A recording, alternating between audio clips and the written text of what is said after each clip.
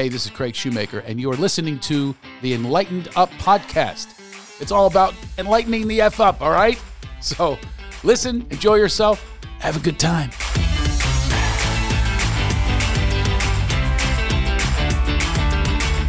Hello, everybody. Welcome to the Enlightened Up podcast. I'm Craig Shoemaker, your host and the founder of Laughter Heals. This is about laughter healing. It's also about enlightening the fuck up, okay? That's what we need to do more of in our society. We have guests on our show. Make sure that you, tag us and all that stuff, pass the word around. That's how I used to do it in the old days, by the way. A lot of me is about the old days. I was talking to our guest about this earlier, but I come from a world of passing notes. That's how you actually put a poster on a telephone pole. I don't even know if a phone pole exists anymore. Anyway, whatever you do, put a poster on your telephone pole and tell them about Enlightened Up the podcast and spread the word. We need to spread the word about laughter and joy. Now, I'm going to get right to the guest. I have to tell you, I've been in this business a long time. And the unfortunate aspect of headlining is you don't get to run into many people. Right. Because you're headlining on the road and you are, I'm not a hang guy, especially having a family. And so I see this guy went on before me the other night, and that means nothing because they just have this lineup of David Spade and Jeffrey Ross. I mean, it's like an all-star lineup, Adam Ray, and it's crazy. He goes on before me. And I've heard about him for years, and I'm friends with Heather McDonald, and he's regular on Heather McDonald. I see him on their posts. I am so pissed that I don't know this guy for years, but now we do, and I got to watch him. He's brilliant. Chris Franjoul is our guest today. Nice to be here. Thank you for having me. It's a pleasure. It's my pleasure. I know. Well, I'm a fan of yours. I know your stuff very well. Yeah, you've been a legend. You do. In this I game don't for a know long your time. stuff at all. I know. It's funny. It's funny like at all. I know. I have flown below the radar for many, many, many years. But you're above the radar. You're like a big draw. And, I popular. do well. I do well in my little world. I created a little world with Chelsea Lately, which was a great thing for us back then, and now with podcasting and stuff like that. But like in the Hollywood, I've never been known. I mean, like that show we did the other night was a lot of big heavyweight guys. And how do you feel when you go into those? Do you? I have to seem very confident. I'm not. I'm not either. Insecure. I put on. Are you insecure? I put on a very false bravado. I know I liked you. Yeah. It's definitely a very false. As a matter of fact, driving there, I just get all like, do I need to be with these guys? Oh my God, that's so funny. We all do. I think. Do we really? You think David Spade walked in and goes, "Hey, I don't know if I fit in here." I think so. Really? Actually, I know Spade a little, and I believe that Spade suffers from that quite a bit. Actually, yeah. I think we all. As a matter of fact, I was talking to two guys. And Adam Ray and Andrew Santino, who are both there. Yes. And we're all the same way, like, talking about the clubs we play on the road, and this one won't have me. They will have me. The reason I'm not their style, and we all have the same. So, yeah, I'm definitely never 100% comfortable being in that world. So that's why I'm not a comedy store improv guy. I love to hear this. I'm not a hang guy, like you said. I feel weird being in, in between Joe Rogan and right. I'm sure they're all great. You don't feel guys. like part of the club? Do you have that thing? I never felt like part of the club. Really? No. I love this. Yeah. Let's just form our own club. You know what? The Insecure Club. And by the way, our club will probably be bigger and more popular than the popular club. I think and maybe this is the same way with you. I think what happened with me is early on when I moved to LA, I moved into the Valley pretty early on, and I stayed kind of in the Valley. And I think that was why I never became like in the club. I never was an over the hill guy. I was never in the Hollywood scene. Oh no! I stayed in Studio City, Sherman Oaks, this area. Oh, I took it even further out here in Westlake with 4 kids. Right. Yeah. Oh so yeah. There you go. That's out of the club. Yeah, you're out. I watched the Comedy Store documentary. Did you watch it? I did. Yeah. Mm-hmm. I want to know your thoughts watching the Comedy Store documentary directed by Mike Binder. Yeah. Have you ever been a Comedy Store guy? Yeah, I'm on the wall. You're on the wall. Yeah. You're on the wall, right? No, I'm not on the wall. No. This is shocking I've probably to been me. to Comedy Store 5 times. You're my new legend. Like you're like an icon to me. Once I saw you work, I'm going, oh my God, this guy's got chops. Yeah. I mean, you're not on the wall? No, I'm not on the wall. I'm so glad you're here just for my own self-esteem is rising. No, I'm glad. Moment by moment. Yeah. You are like a legend in this business. And how long? Like, are you a Comedy Store guy? If you went in, I was never any guy. Yeah, I just happened to be a regular. I kind of did it a weird way. Like I never did. I don't do short sets, right? But all these places let me headline. Yeah, like Comedy Magic Club. Right, I'm one of the few people. I don't do that all. Millions of comics a night. No, this is my night. I got an opener and that's it. Right. I'll throw a magician on at the most. But all these places, I headlined the Improv. Yeah. And I was told the reason that other people, I don't know if I'm going to run this theory by you. The reason that people, I want to hear you guess. What do you think the reason is that headliners, well, back in those days, it might have changed now. Right. Why wouldn't they headline at the Improv in West Hollywood, in town? Do you have any idea why? I mean, this is, I don't know. Speculate. I would say because they don't want to burn their material to, I don't know. Here's what I was told. Okay. They feared that if they didn't pack it out, that word would get out and that'd be the end. Oh, I could totally see that. Yeah. Yes. I should have thought of that. Yeah. I know guys who have done it. They every now and again they'll do a headlining set on a Tuesday or Wednesday now these days, and there'll be guys who panic that they're going to see their tickets on whatever Groupon or giving out a code for free ticket. Right. I've seen it. I've seen somebody just like somebody big, Doug Benson or somebody was doing a Wednesday 10 o'clock show there, and they were just giving out the code. Oh yeah, and then they go, oh, he's a coupon comic. That's the end of you. Yeah, I mean, honestly, it happened when we did this show the other night. I've been kind of tracking that show a little bit. Oh yeah, and they get great unbelievable people, every night, whatever. And they pay, by the way. I know. The Improv and Comedy Store pay $20 or something. Yeah. They paid decent amount for in town doing 15 minutes. So you kept track, and they were because I kept seeing sold out. Yes, and then except when you and I were the one there. we were. Oh my God! Here's the one that's not going to cancel the second show. But it turns out it was a pretty decent crowd. I thought it was, and I was a little shocked that they are getting people to come out. Hollywood's a tough town to get people to come out in. You're right. It is. Yeah, and it's I was going to say the hipsters, but I told you earlier. You can't say that. You can't say that word anymore. Right. All these words that we grew up with have switched over. Yeah. We were talking about that before we came on. It's, swag. Like I walk in, my assistant's 25 years old. She goes, hey, you're swagged out. And I'm like, that's meant shit we all get. Remember? Free stuff. Remember radio? Yeah. That's not even existing anymore. No, I would always go in and ask for the CDs. Did you ever do that? Oh God. Yeah. You did that? CDs, it's over. Yeah. Well, remember they had those promotional CDs. Yes. Right. Which were brand new CDs. They just had a little cut in them. Yeah. It meant they were promotional. All my CDs on my rack, I still have one. Have a little cut in them. I know. Because that was swag. That's what you got. But now you can dress swag. And a goat, we grew up with, what was a goat? As a goat was somebody who dropped the ball or missed a field goal or whatever. They were the goat of the game. Well, and they're famous goats. Yes. They missed a field goal with Buffalo Bills, Right. You've got Scott Norwood. So we know the goats. But now it means greatest of all time. It's the exact opposite. I don't even know how this all happened. I don't either. I think they're doing it to fuck with us. As a matter of fact, I forget the name of he was a cartoonist in the Daily News. Would do sports stuff. Bill Gallo, I think his name was, died years ago. But I grew up in New York, and he would do Goat of the Day, and it was the guy who basically put horns on whoever dropped the ball or missed a field goal. So that was I don't even know how this like.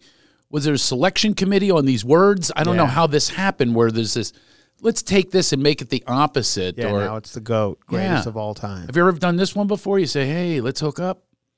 Like hook up. Well, hook up, I guess I see it now as hooking up, like getting together, sex. That's what a hookup to me means. But hook up back used to be like have drinks or whatever. Yeah, let's hook up. Right. And it bothers me that I use this language and now I get a Me Too tag because I said to the wrong person. No more hooking up. No more hooking up. Oh, God. It's a whole other thing now. I'm going to change the subject for a second. I want to come back to this, to your insecurities. But I will tell the audience, go see Chris. I'm telling you, this is like, I know pros. I really do. I book pros all the time. I have a company that we country clubs and corporate gigs. You're going to be my number one guy over Mark Eddy now. Do. Mark Eddy's Mark, he's my number one. Yeah, well, I'm better than Mark Eddy. I know you are. No, I'm just kidding. But your comedy chops are just there. Where did you develop, in Long Island? A little bit in Long Island. Early on, East End of Long Island, Governor's Comedy Clubs out there. But mostly here. In bar shows. I came to L.A., got to be almost 30 years ago. So, I was a bar show guy. And came up with a lot of those guys we saw the other night, Jeff Ross and a lot of those guys. So, but yeah, I did it. Who had a rough time in bar shows, I'll bet. A lot People of guys like have Jeff rough Ross, time in bar shows. Andy Kindler. I worked with him in the bar shows. They became very popular with the hip crowd. Exactly. Right? Bar shows, they're back then were a strange thing because they gave you built up bad muscles in bar shows, That's right. Yeah. And then you go out on the road and you had, it took me years. Or they're good muscles too. They're good muscles to have. Two ways to look at it. Yeah, right. But you're ready for anything. That's why I like that night, what we did the other night. It was in the round. It was outdoors. There was a lot going on with, helicopters and police cars. It was almost like someone like you had an ex that sent a helicopter during your set only, by the way. Hovering over the stage the entire time. Literally like you were the criminal that they had in the infrared. Yeah. There he is. It's like hovering over you. You build up. When you do it long enough, one of those things don't bother you anymore. You've done it as you have. You've done it everywhere, right? And you're ready for anything. I pride myself on being a pro. It's one of the things I'm proud of. Yeah. I'm a pro on the road. I show up on time. I don't cause any trouble. Yeah, you're with me on that. The radio DJs always go, he's here on time. Yeah. He's prepared. Right. He's not walking in the first words out of their mouth or what? What do they usually say? The comedians. What do they say to the DJs when they get there? The bad ones. Do you know what they say when they get there? No. Oh, man, I just woke up. Oh, just woke up. Yeah. Just right, woke up. Right. They don't want to hear that. Yeah, they always tell me, like, you look put together for 7 o'clock in the morning. I'm like, yeah, well, I know the gig.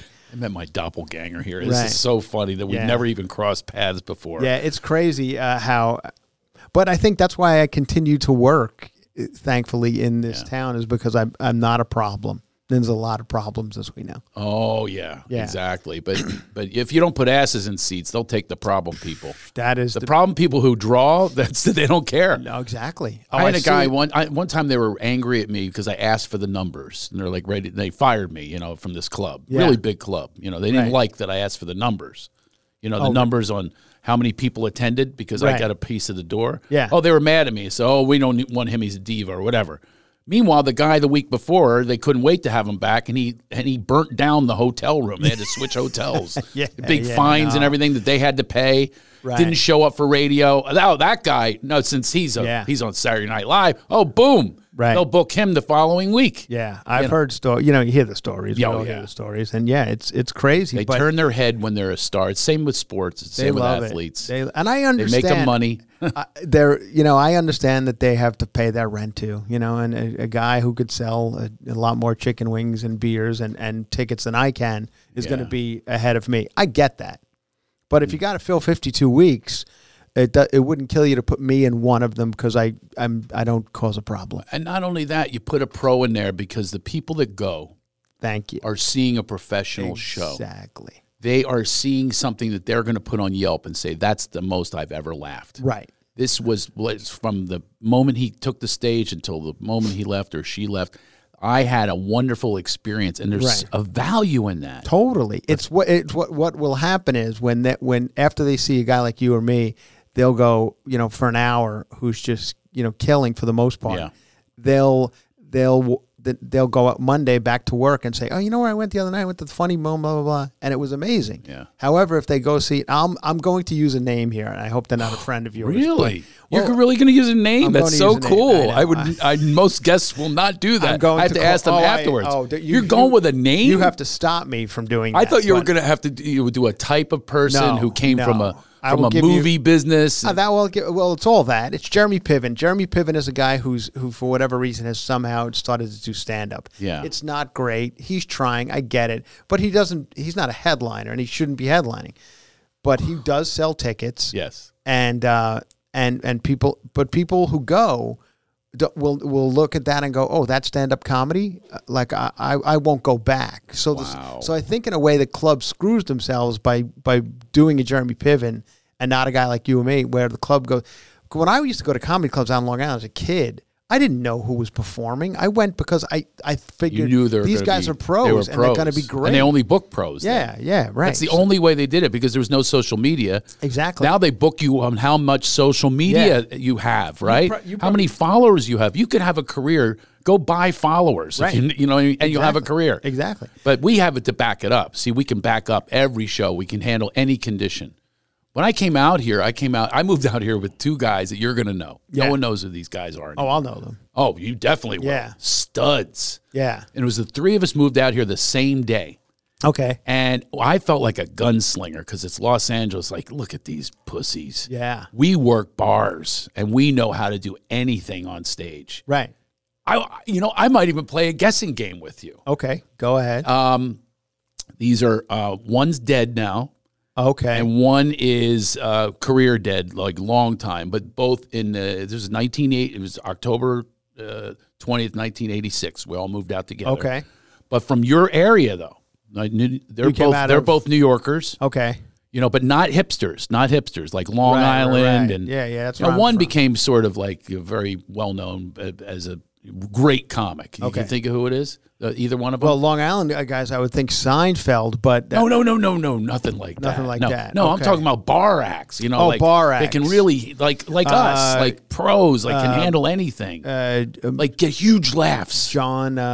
you're going to get it. There you go. Yeah. Mulrooney. Why, you got it on the first guess. I love Mulrooney. You got it on the first guess. Yeah. He destroyed. He could do audience work like nobody else.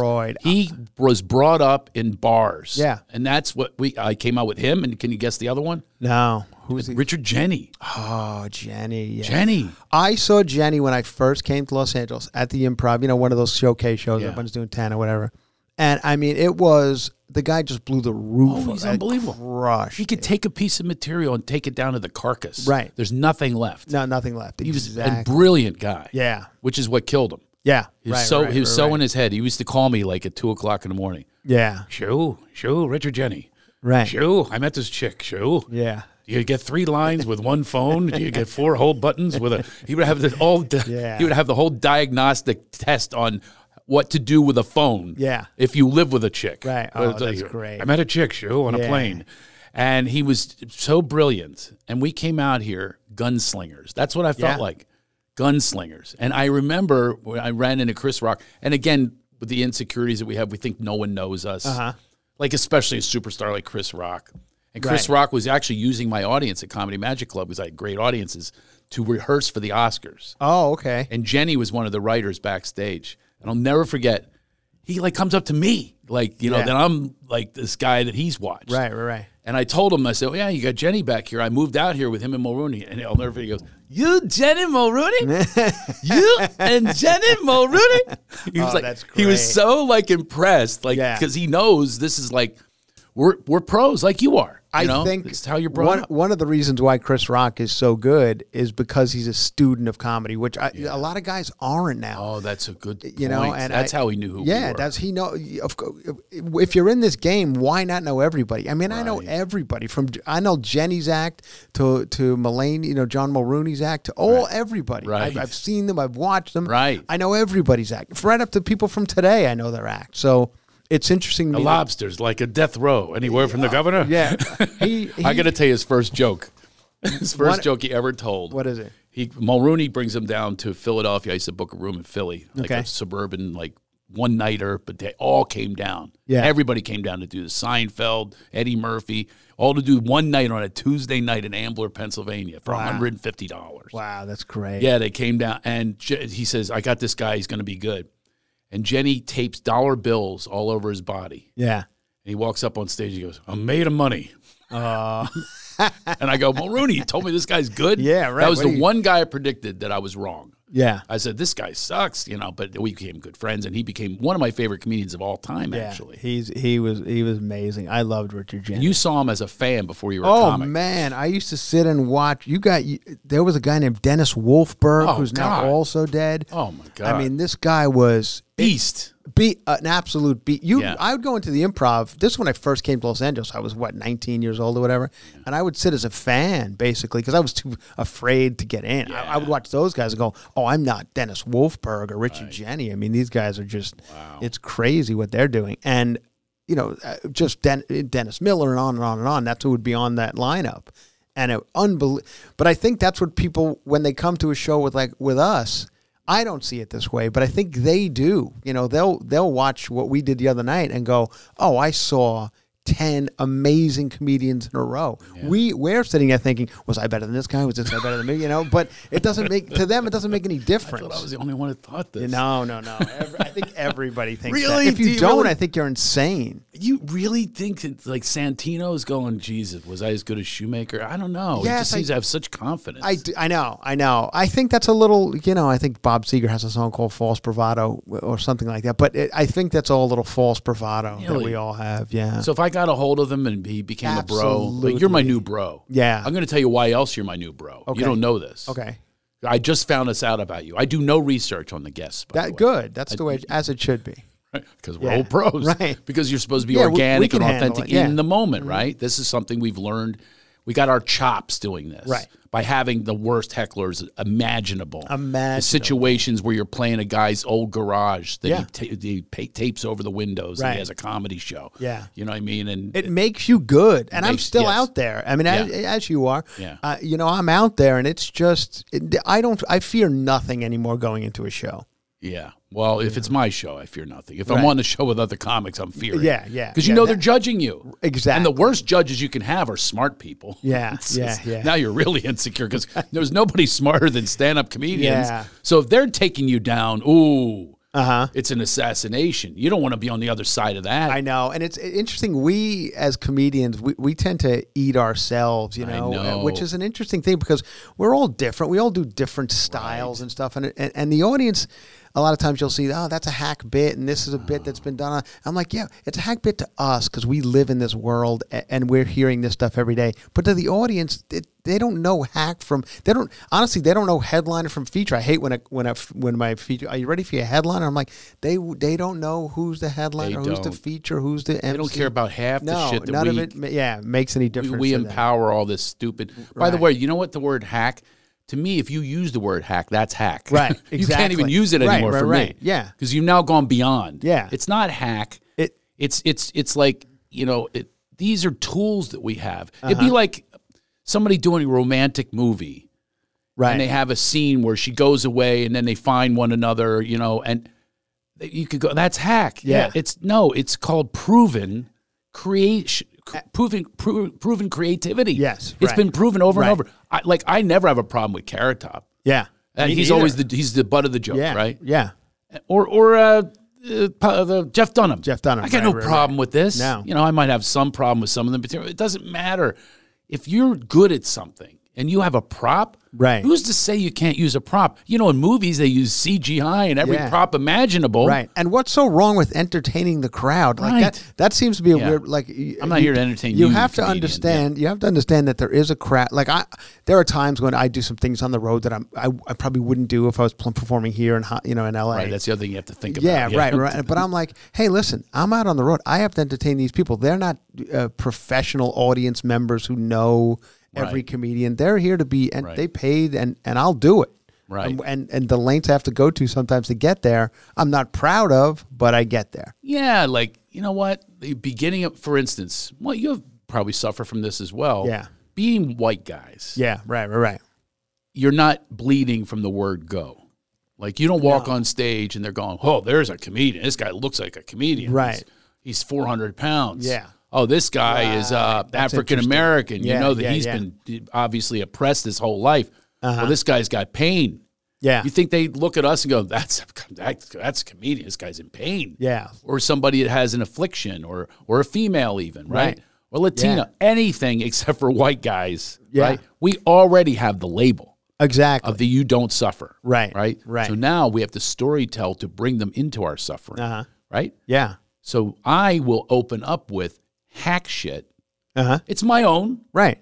But it's like, I'm going to get them Yeah. This is the way I'm going to get them. Right. Then I'll bring them into the storytelling. Uh-huh. But if there's a comedian in the audience, I shit my pants because I'm going, I'm going to have to do, it's only a minute. It's like a minute of hack shit. I got to do some traffic stuff, some weather stuff, some local shit to get them. Of course. It's a formula. It's a formula, and it's a formula for being successful over a long period of time. Right.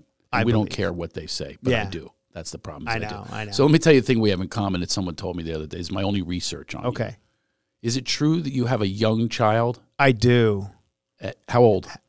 She is 22 months. Wow, I love it. Yeah. You are a member of my club called the Dodds. It's called the Dodds, the Dusty Old Dads. Dusty Old Dads. I love it. You're in the Dusty Old. You know who's in our group? Johnny Bench, the Hall of Famer. How Johnny? Oh, he had him way late. I golf Steve Martin too just had a kid. He's right? like 75. That's a major Dodd. That's a grand Dodd. Yeah, that's a grand Dodd. Yeah. I mean, it's awesome. I have a 7-year-old. 7, okay. But you also have older children as well, I have right? 22, 16, and 11. But okay. I'm all over the place. That's a good spread there. That's a good spread. Yeah. About to pick up my son in college, and we're driving across the country. I'm taking that's a bet fun. when he jumps out. Yeah. And typical me. Right.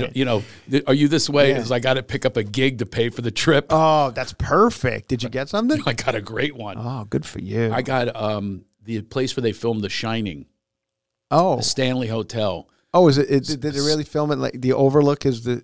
Oh, that hotel is real. Where is it? It's a haunted hotel in Estes, Colorado. And guess really? what? I'm going through Colorado exactly, and I booked 2 nights there. I'm going to pay for my trip and put us up in a cool place. I just did. I just went out the other night and had drinks with Jeff Dye, and he said he did some hotel in like Idaho or something. It was like Tuesdays and Wednesdays, and he compared it to the Shining Hotel. He said, "Oh, really? Yeah." He said it was a really good. He's got a little powerhouse in him. You mean as far as he's got a little? He's got he's younger than we are, but he's got a little bit of that powerhouse. Future. Yeah. Well, not future. He's currently. Yeah, he brings it. Like he's got chops. Funny guy, good guy. Young guy. Power. He's got a power to him, a confidence to him. He's just got to get over that hurdle of being a handsome, tall white guy. Right. That's going to be tough right now. That's yeah. Hated. Yeah. Right. Hated. Yeah. The uglier and older I get, the better off I am now. We're all better off. Yeah, maybe they'll start feeling for me. Yeah, they will. We're going to reverse it now. It's going to be eventually. We'll walk on stage and they're going to go, this poor guy. This old guy still up. I'm with him. It's 11 o'clock. He's just starting the second show. Yeah. Yeah, we're gonna be the oppressed now. Yeah. And by the way, with ageism, it's starting already anyway. Not that anyone's feeling sorry for us, but it goes on. Believe me. It is. I had a guy yell the worst heckle I could hear. Do you know what it is? What? When he yelled up to me in Chicago. I heard you suck once at one time, and I've never been more rattled than that. I was like, I don't even know how to come back from that one. It's the one you think of right away. But it's very rarely said. I heard it one time in St. Louis. So direct. Yeah, and it just rattled me. So anyway, this one rattled me. What was it? Boomer. He called me a boomer. Yeah. That's like, and then walked out at the same time. It was his last word. It was his parting word. So I couldn't say anything else back to him.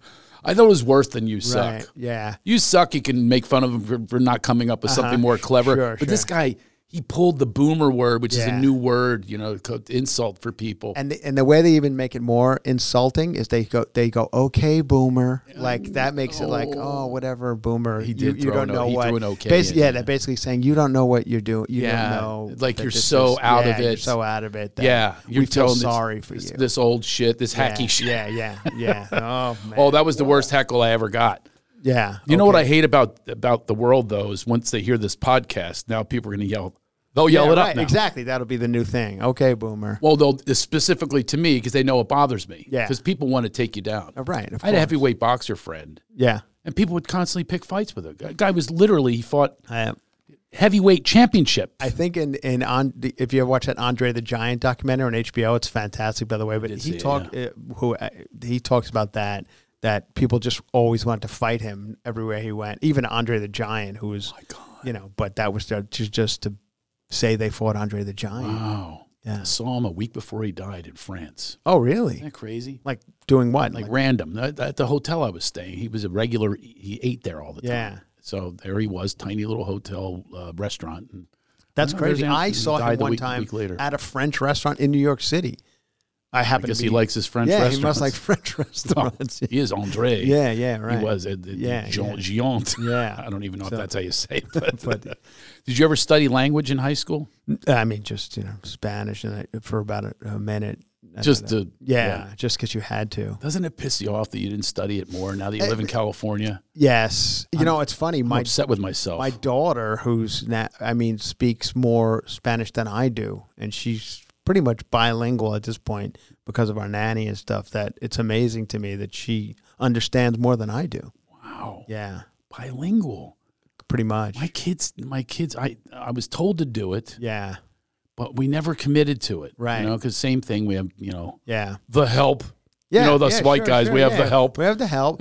I mean, but there were always Spanish in this area. And by the way, when you were growing up in New York, I'm sure you're the same as I was in Philly. Right. Landscapers were all white. White guys. Yeah, they're white guys, like my family. Still are, actually. My friend. Oh, yeah, they are. My neighbor growing up on Long Island, he owns a landscaping business. And it's a big business. His whole crew is white guys. Yeah, exactly. So I did that for years. Yeah. We called it cutting lawns. Right, cutting lawns. You do a little weeding. Yeah. It wasn't like, but here they got, I think it's exclusively. Right. If you saw a white guy doing it, you'd be like, something's went terribly wrong with this guy. It's either a punishment. Yeah, he's got just fresh out of prison, can't get a gig anywhere else, something like that, This is the mind of comedians, folks.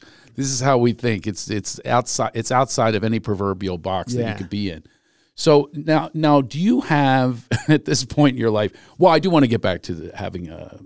Is that your first child? It is my first child. Wow, that's even more of an anomaly. Yeah, that's we started crazy. But I've started everything late in life. I really did. Like I didn't have any success in Hollywood until 40. 40 was I had nothing. I was waiting tables up until 40. It's I was unbelievable. Like bartending and waiting tables. God, we have so much in common. I'm going to find out if we're going to take it back even further to childhood and everything comes late. Right. My puberty was ridiculously late. Is that right? I don't even know when. I couldn't even tell you when mine was. I was 5'1", but 5'1" in high school. I won the shortest of the school. Really? They posed me next to this Eric Farber who was 6'8", and he had a fro that made him 7'2". Yeah. And they just to make it worse. Yeah. And Paul DeBlazy won funniest. That pisses me off. I didn't win funniest either. Yeah. Paul DeBlazy wins wittiest. He's a teacher now in the LA School District. That's but anyway, funny that you remember who it is, though. I remember my guy, Billy Brennan. He won funniest. Of course you remember. I don't know what he does now. This is what fuels us. Yeah, I know. Aren't you fueled by your past? Absolutely. But the people you resent, the people that picked on you. This is what leads us to do what we do. Of course. 100%. That's the pain. I believe if you talk to most comedians, there is something, whether it be a breakup or whatever, that there's a specific moment they decided, I'm going to be successful to piss whomever off. Oh, God. I was backstage once when I had a national television show, and they're about to announce me. I literally was going down the list. It's great. The list of the girls that shot me down for the prom, which was 13 long. Right. 13 shot me down. Little old Craig. I grew finally in high school, but beginning of high school, 5'1". So that's 5'1". That's particularly 92 short. pounds. Yes. Wow. In high school, and it was really not a good thing. But it led to comedy. Yeah. So I have that list of people that picked on me, stuffed me in lockers. Right. Wedgies, all those things that happen, the trash cans upside down, the whole deal. Right. So you got the list. I'm going to get even with them. And by the way, you never do. You never do. And you know what's even worse than that? They're not at home going, I could have been with a comedian. What's even sadder is when I think one time, it was a couple of years ago, I ran into somebody. They weren't on my list of that, but it was still somebody I would be happy if they were impressed by my career. And they didn't even know. They were like, "Hey, Chris, what's going on?" And I'm like, "What are you up to?" And I'm like, "Oh, you haven't heard?" But, so it was like, here I was. He's asking you what you do for a living. That's even worse. Like here I was, like pining away for their. I know. And they just even. They're living their lives too, and don't even concern themselves with us. I always thought to myself, I'll be on a Tonight Show or something. When the Tonight Show was something, right? When it wasn't watered down by other Tonight shows. Yeah, so it was Johnny Carson. That's what you. So I just remember thinking, if I get on there, I'm going to put it out that my world cultures teacher from 10th grade Cindy Kellogg, if you're out there, I'm single. This was like literally an image that I had that I was going to tell Johnny, can you get in touch with Cindy Kellogg for me? Oh, that's amazing. I still want to know what she looks like. Oh, my God. Cindy Kellogg, was she a teacher or she was in the class? Teacher. She was so hot, Well, now she got to be 90 years old. I don't care. Oh, okay. Because it's locked in. Yeah. It's like 90. Well, I don't know. I mean, that makes me 87. She wasn't that much older. If she was your teacher, she was probably 10 years, 20 years older than you. No, at the time. No. So you're 16. Don't think she was 36. No, not even close. Oh, she was about 24. 25. Oh, okay. Yeah, I guess that's true. Yeah, I could still bang her. I always thought my teachers were so much older. I'm like, they were 23. Think that. You know, they were. I know. Yeah. How about parents? Right. Now we're older than people we consider really old. I looked back at it's amazing. Right? Your friends' parents, the older ones, I know. Of which, by the way, our kids are, they're going to suffer for this. Yeah. Of us being older parents. I know. My whole goal is that they don't say, is that your granddaughter? It happened to me 2 days ago. Not. I was it's taking the biggest the baby fear around you could possibly have. And the guy who's a neighbor of mine walking down the street, and he goes, "How's that granddaughter of yours?" And I don't think I look like. I think I'm like. I keep, as I like to say, I keep my shit tight. You know what I mean? Like I'm not like some old man walking down the street. I'm laughing because I'm in a nightmare spiral right now. If that happened to me, I think they keep it quiet with me. Right. I had it one time. Not with actually, it was with my wife. And it was our second date. She was helping me sell merch. Yeah. Our second date 15 years ago. And they thought she was your daughter. He says, is that your dad? That's even worse, I think. Oh, stop it. It is. I think. I'm still spiraling on yours. Is worse. Yours is worse than that. All right, that's fine. I'll take it. It was the second date, though, and I thank God she's never heard it again. Yeah. You know, now being with me, she's old. Right. I'll age anybody. Right. But eventually. Oh, my God. It's all suspect. You had that happen? Yeah, just like a couple days ago. And what'd you say to the guy? Well, the funny thing was, I think he was with his wife, and I think the wife was like, that's not his Like, are you crazy? He's the father. The wife is always there to shut the idiot up. I think she had to explain to him, because I've since run into him since, and he hasn't said it again. So I think that he was corrected. I think you're oh my God. So I try to get in shape. This is a line in my act, actually. So I went for a run. Right. And I haven't run in a long time. About 2 blocks in, someone pulls a Carver and yells out, "Are you okay?"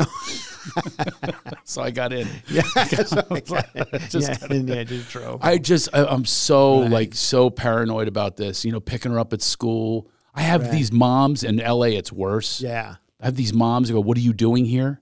Yeah. Have you had that happen? Not yet. Like, are you signed in? School yet? Are you signed in? Right, you're not in school. Oh, wait till you have that. I'm already dreading it. We went to look at a couple of schools, and I could see that definitely being an issue. Are you going to go to private or public? Private initially, I think, and then really, who knows? Maybe things will change. Private initially, like your kid needs private for kindergarten. They have better blocks. I don't know. I just do what my wife tells wife. me to do. Yeah. How old is she? She's 38. Okay. Born and raised here, right in the heart of like Beverly Hills, Bel Air area. So did you meet her doing comedy? Town. No, I met her via one of those apps. I hate to We hate to say it, but that's how it happened. I know really? It sounds like it's like when we used to say I met her in a bar, and you were almost embarrassed to say that. Now that's almost like, oh, met her in a bar. That's interesting. Because nobody does that anymore. That never happens. What line did you use? Yeah, right. So we met on have a bio, a profile? We met like those Bumbles and Tinder. I think it was Bumble. No way. Yeah. I've never seen those apps. Oh, yeah. I never even seen them. I'm thinking about wandering there. Just it was a good time. They were a good time. If you ever looked at it, you'd be like, "Wait, it's this easy now?" But I know. I'm afraid to put my bio up there. Don't. Yeah. I can't put a bio up there. No. So that's what I'm afraid of. But you have some degree of fame, so it is pretty exciting because they go, "Oh, that's Craig Shoemaker." No. But I don't want them to. That's what I'm saying. I want to use another. Right. I used it to my advantage. Every picture I had on there was like me with Chelsea Handler. Your bio picture had somebody had with other women. Everyone. That's a riot. Yeah. You on the set laughing with Chelsea. Totally. That's your bio photo. That was it. I used it to my advantage. So I was about to say, when I would meet women, I always enjoyed it. My friends called it the comma rap because the comedy rap, you use the comedy to get them. Yeah. So I remember maybe once of all the women I dated, I did not know who I was. Yeah. I was like impressed with myself. Okay. She turned out to be a lesbian, but still. Right. But I did sleep with her. Sure. So, good. Oh, yeah, I did get there. And I'm going, I did this on my own. Good for you. But then she told me, I was so upset because I really thought it was completely on my own. She said she was doing a tanning bed, and they give you a choice of what to put in the headphones. And it was me. It was my CD they put in her headphones. Yeah. So that went there. So in other words, I've never slept with anyone unless they saw my show. Okay. But I'm impressed. Yeah. Unless you tell me that your second date she came to see you perform. No, Let me hear it now. Come on. I'll tell you, she is very, very rarely come to. I think maybe twice ever, and it's a good thing. I'm glad that we have the same life. I'm glad we keep these worlds separate. One time she's like, maybe she came. I was doing Reno on New Year's Eve, the Laugh Factory in Reno on New Year's Eve, and she came, and she was like, I get it. Like, I don't need to come on the road anymore. Yes, and it's not great. Reno's not the place. I know, but it was New Year's Eve, so it was a little bit better than Reno can be. In like February it wouldn't be great, but whatever. It was Reno. Yeah, it wasn't great. Yeah, but she was just like, this is it. You could have a Lamborghini in Reno and it turns into a Kia as soon as you cross the city lines. Yeah, I mean that is right. That's not the place you take her. No. I wish I was there to coach you on that one. That was a bad move. I know it was a bad move, but it was one of those things where at least we had casinos at the very least, something to do after the show was over. Yeah, but look around. Honestly, it had been my first time in Reno. I didn't know. You didn't Reno. know what to expect. No, I didn't know Reno at all. It's a little sad. Yeah, it is. Yeah, it's so close that I want it on my list, but then again, I don't want it on my list. Yeah. If you want to go back, by the way, I have a connection there to work there. If you want to go back to Reno, sure, and take wife for my wife's a little getaway to go with back. the daughter. I remember with your granddaughter. Yeah, like while I'm on stage, she has to go like eat by herself and stuff, and that's a sad situation, So yeah, that's yeah. My wife is. I can't even think of the last show she saw. Yeah, it's so much better off that way. I know some couples where the husband, like the wife or husband or whatever, is in the audience like every show. Every show. Like, oh, that would drive me insane. Yeah, unless they were selling merch, right, or something. Yeah, where even that's kind of part of your. Your posse, they're like your tour manager or whatever it is. I mean, I can sort of understand that when you're that hooked up. But I don't even know how I feel anymore because there's part of me that says, really, am I you've like heard enough before? Like you're at your limit with me, right? And by the way, now that you have a daughter, now she has a daughter, you're out anyway. Oh yeah. You're so go do your little comedy skit. It has been, and then my wife is because of the pandemic, whatever, working from home. So anytime I go on the road now, she's like, "Please leave." She goes, "Is it just Friday and Saturday? Or is it Thursday as well?" I'm like, "No, just Friday and Saturday." She's like, "Oh, can you make it Thursday too? See if you can pick up another gig." Yeah, you're going for press. Yeah, even though there is no press anymore. Yeah. So. I did a gig in one of my first gigs out there and I told the audience, I go, my wife booked me on this gig. Right. She got me out and gets 10%. So exactly. She wants me out. Yeah. The pandemic has been very difficult on relationships. It is a lot to be on anybody. To be with anybody that long is a lot. Especially now, and you had a newborn during this, not newborn, but very young. Right. Now, how active are you? I mean, you're not at active. the point where you're coaching yet because no, not yet, but. Yeah.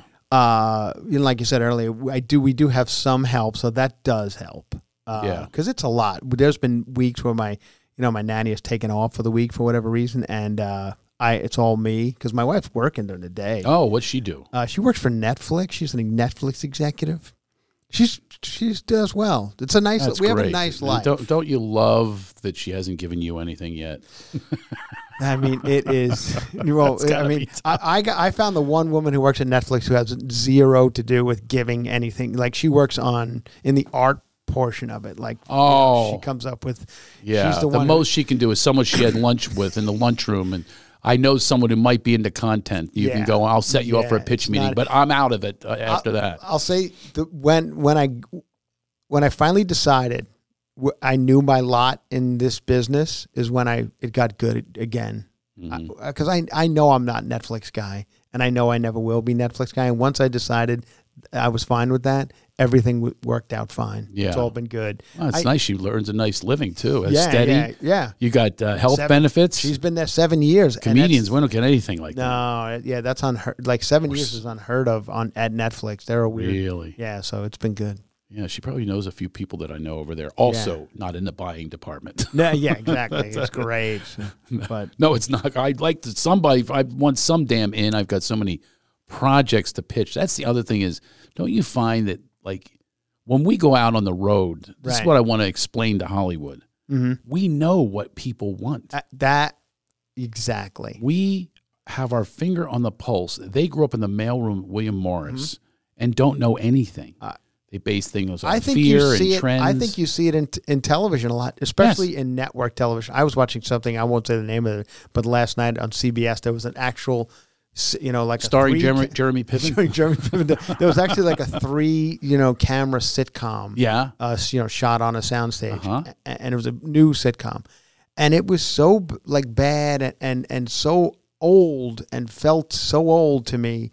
That I was like, I just don't think they know any better. I don't think they've seen how comedy, like the beats are different now. And they wouldn't know that because they're not out there. They're not. I was in a writer's room. You ever written for a sitcom? Oh, yeah, many. Oh, and they resent you. Right. Because you're out there earning money. And, right. I used to have to leave on Thursday or Friday. And same here. Yeah. They hated me. I come back with a tan. Right. Where were you? I was in Hawaii. I had a couple nights in Hawaii. Where were you? Well, we were here in the room for 10 hours a day. Yeah. Oh, yeah. Hated. Yeah. Yeah. And you have a name. They don't have a name. And they're pitching themselves to be on the next season. I know. And work with other writers and stuff like that. I don't understand. I honestly, I will say this. I don't understand the writer's room without any stand-up comedians. I really don't. I just, it doesn't make any sense. I know there are brilliant writers who are not stand-up comedians, but you get a room of stand-up comedians, your show will be 10 times better for it. Absolutely. You know where the punchlines are. You know where the beats are. Right. You know what makes them tick. You also know what is a premise that has been oft used, they don't. They're like, oh, that's like airport food or whatever. And they're like, oh, is that something that people are talking about? Like, yes, it's out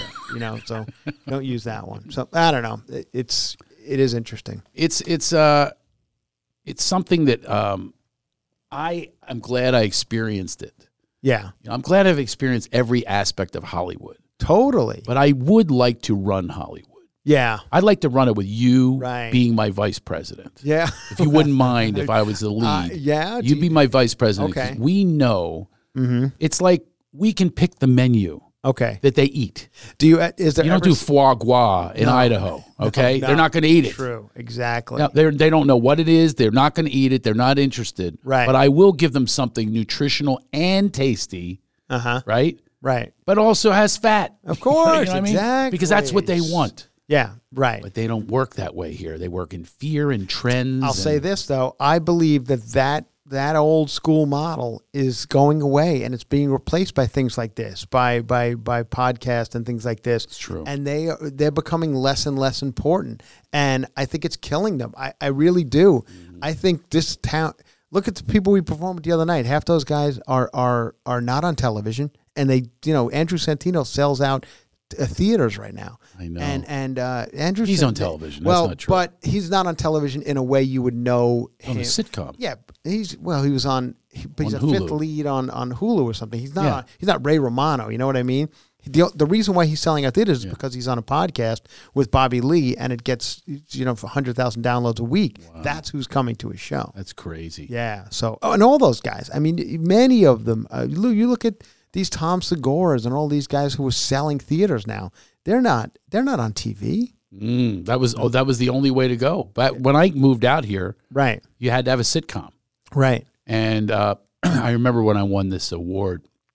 This is in the 90s. I won this Comedian of the Year or whatever.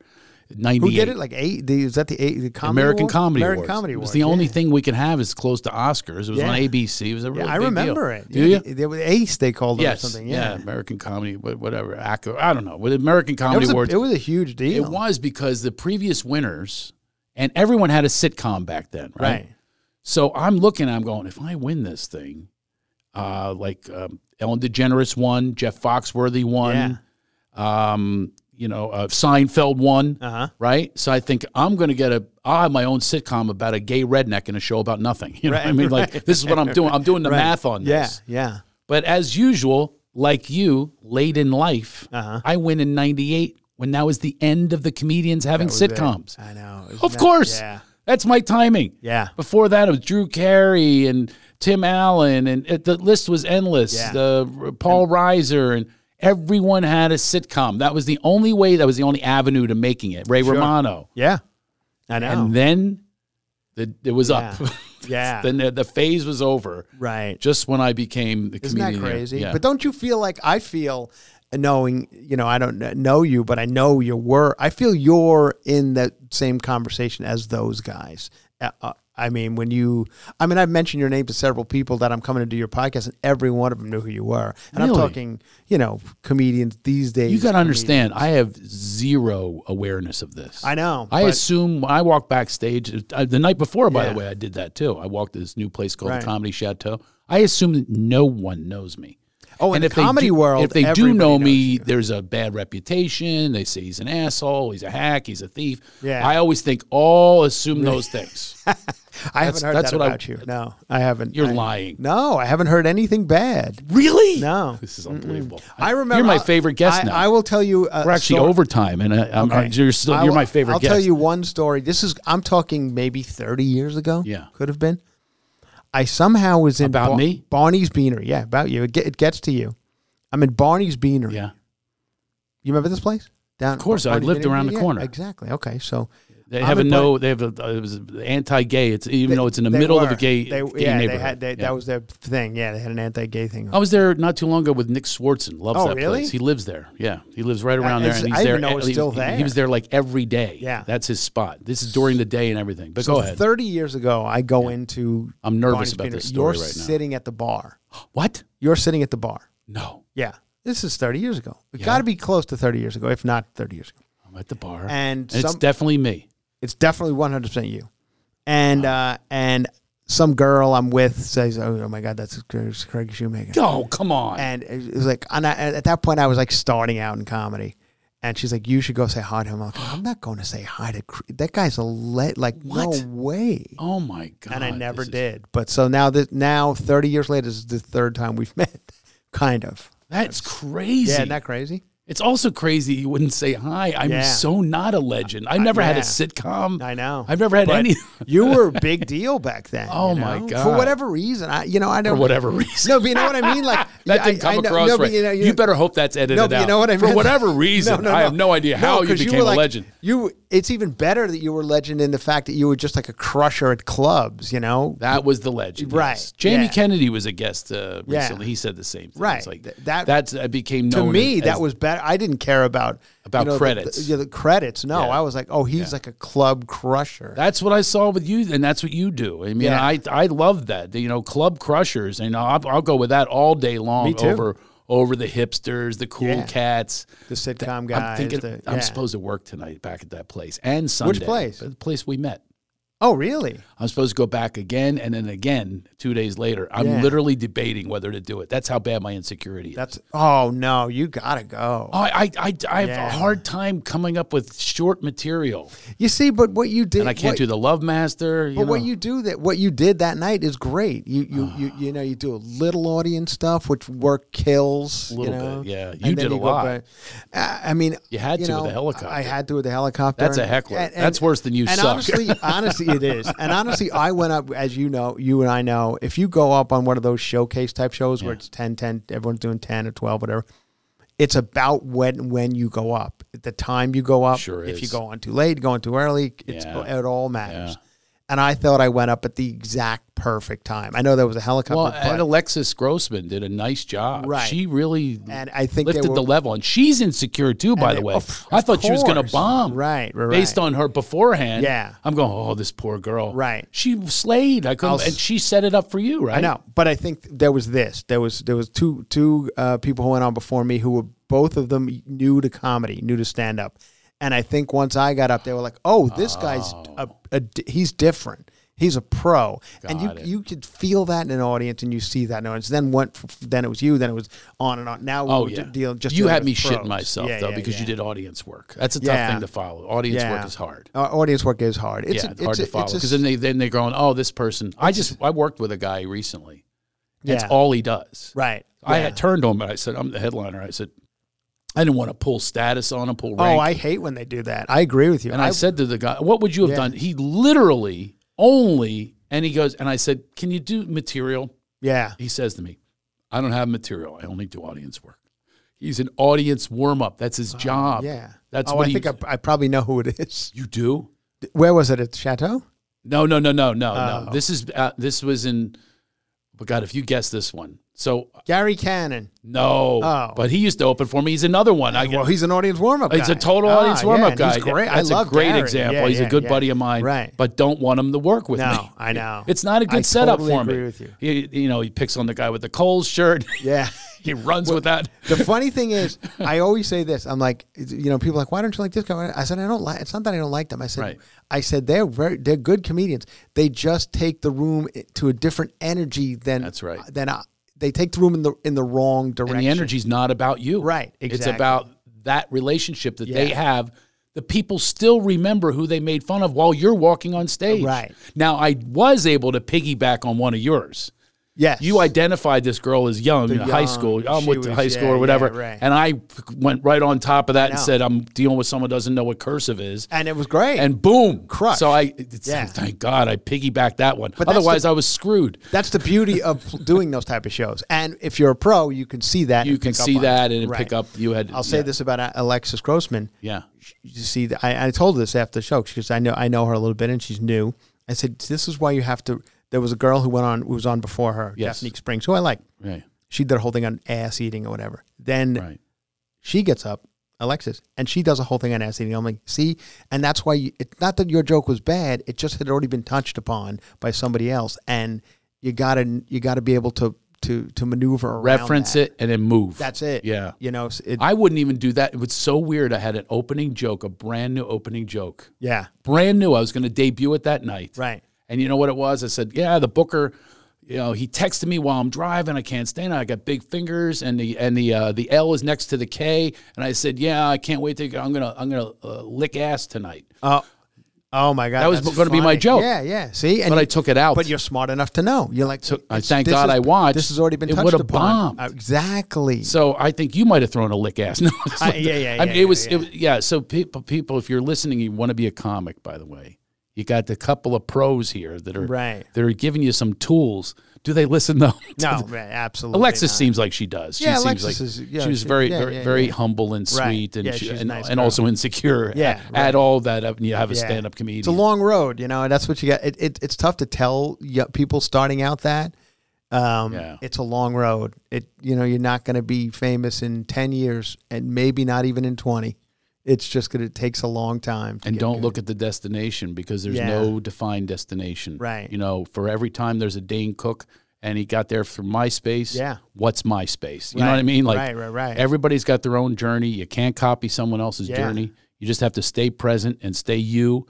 Be authentic, be real. That's why you're my guest today. What a great way to wrap it up. Perfect. So authentic. So you got the chops. You got the goods. God, we have so much in common. I can't believe we haven't hung all these years. Let's hang, for real. I could have made this happen in Barney's Beanery 30 years ago, but I was too intimidated. We could have been the best of friends all these years. If you would have just come up to this big star who never thinks that he is. Anyway, Chris Franjola, go see. What's your... handles is Chris Franjola, FRANJOLA. Everything is all that. Chris Franjola. My podcast is called Cover to Cover. Listen to that, and thank you. This has been a blast. I know. This is one of those you want a sequel right away. So you're gonna have to make the trip up here to Westlake. By the way, with parting gifts for you, you don't do that on your podcast. No, absolutely not. You don't even have guests, you bastard, you selfish bastard. Out of my garage and just ramble on for now. Yeah. So Chris Franjola is our guest. Make sure you What are you supposed to say? You say download us, the app. Just tell everybody about it. If give us a nice rating. Yeah, hashtag it. Hashtag us. What is the name of the podcast? Enlightened Up. Enlightened Up. Yeah, that's what it's about. I hope you felt enlightened today. And you know what you do? Yeah. Leave a review on Apple and all that. The reviews help. People look at your podcast and they see how many reviews you got. And a good review. They get excited. A good review. Good helps, but any review helps. But good is, of course, good is better. Really? Don't even say the other. I'm going to edit that out. Yeah, right. Anyway, Chris Franjola is our guest. Make sure you remember, everybody, it's tough out there. There's a lot of darkness, a lot of stuff in the news. Just ignore it. Turn away from it. Go to Chris's podcast. Go to mine. And just remember, enlighten the fuck up, all right? See you next time.